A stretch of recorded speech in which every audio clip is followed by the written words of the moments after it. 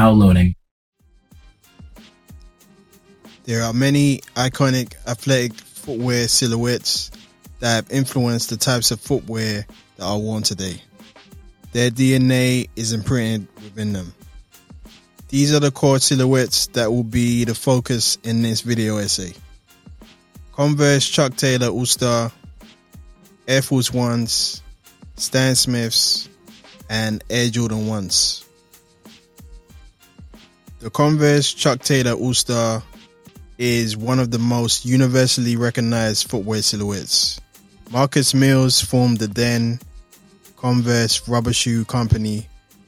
The Converse All-Star began its identity as an elite basketball shoe in 1917 with its original canvas and rubber makeup. At the time, sneakers weren't used for leisure, but instead for functionality.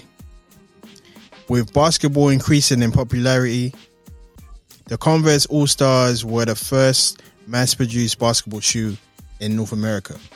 With sales being steady but not amazing, Chuck Taylor, the basketball player for the Akron Firestones, was a turning point for the shoe.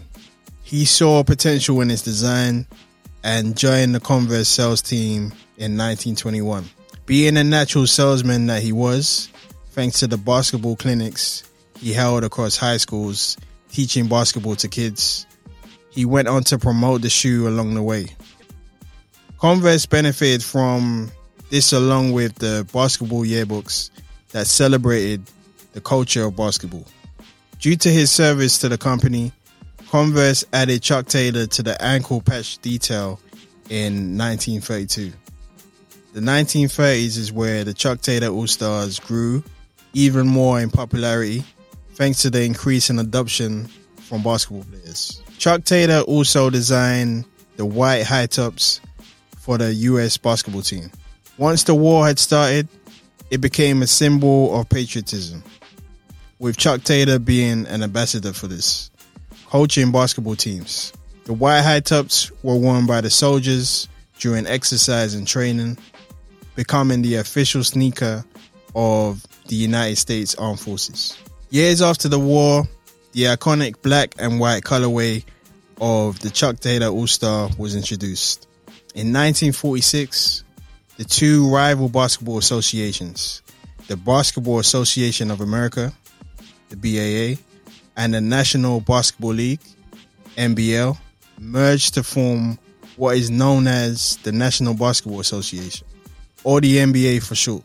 The Converse Chuck Taylor All-Star, in its white and black variations, became the go-to shoe for the professionals, the college, and high school players. To build on this momentum, Converse released the Oxford in 1957, which were the low version of the high tops.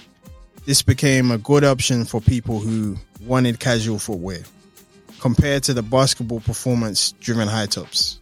After dominating the athletic shoe scene for a long period, and after the passing of Chuck Taylor, Converse were eventually replaced by companies like Nike, who were able to offer more futuristic footwear for athletes and those looking for functionality. This opened up opportunities for Converse in other markets where the minimalistic style of the All-Star was adopted by big names in music, especially punk rock stars, where it became a symbol of rebellion and an affordable alternative to the Nikes and Adidases of the world.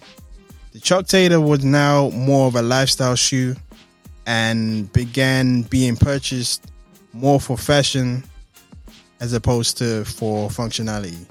Converse, being aware of this shift, would go on to release several new colorways and prints for all ages. The accessible pricing of the All-Star attracted the attention of different subcultures and music genres in the 80s and 90s, with a huge influence in hip-hop and adopted by some of the biggest rock stars.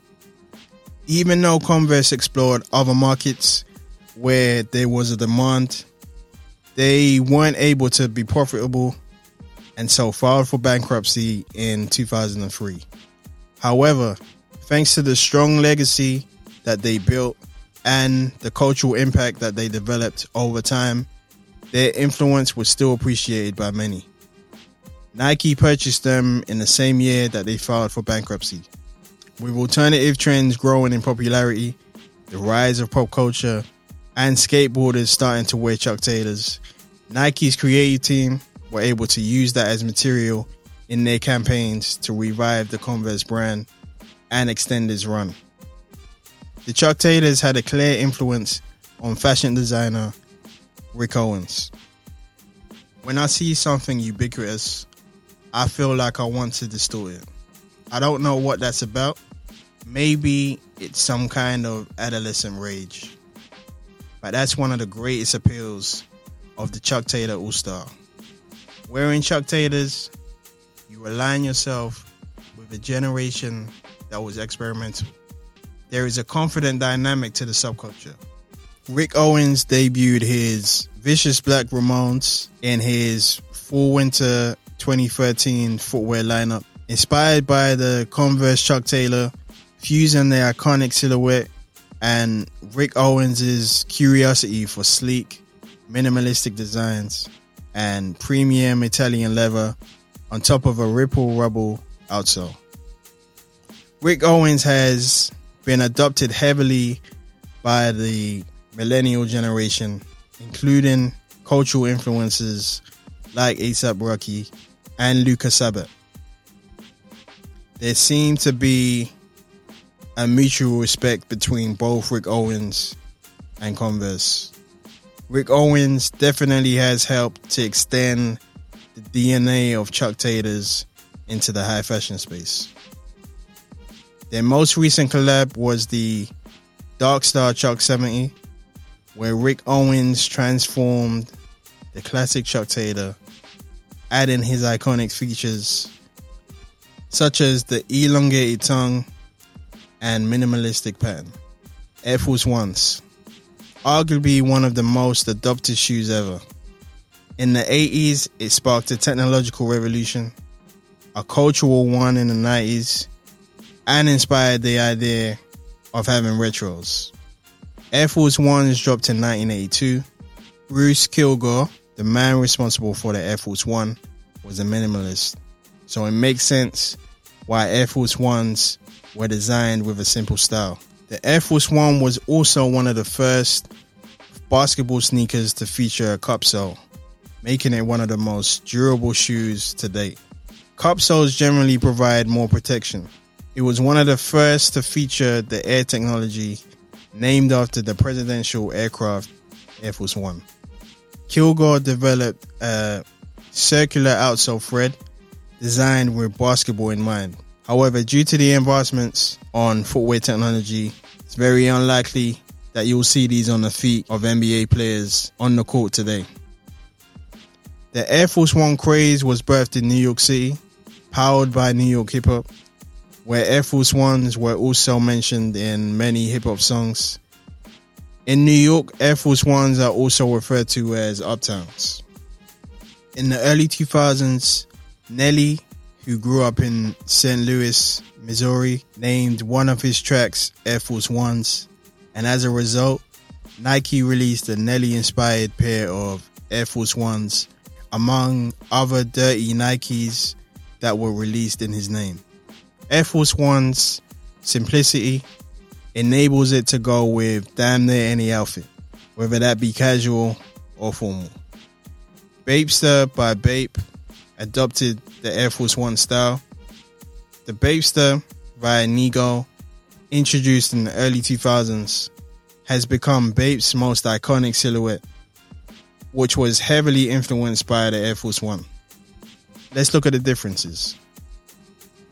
The lightning star replaced the swoosh, while the words ape or Bape replaced the air that typically appears on the Air Force One's midsole. The Bapester was constructed from patent leather, giving pairs a distinctive sheen that Air Force Ones didn't have. Other than that, they are very similar, but the Bapester has been celebrated, not rejected. These are some of the most important Bapesters released in the 2000s. Kors Bapester 2005. The iconic X eyes on the rear quarter panel. Octopus Bapester 2006. These iconic red, yellow and white Bapesters appeared in Soulja Boy's Crank That video a year later in 2007. Worn in both the iconic dance floor scene and when Soulja Boy is dancing in the street.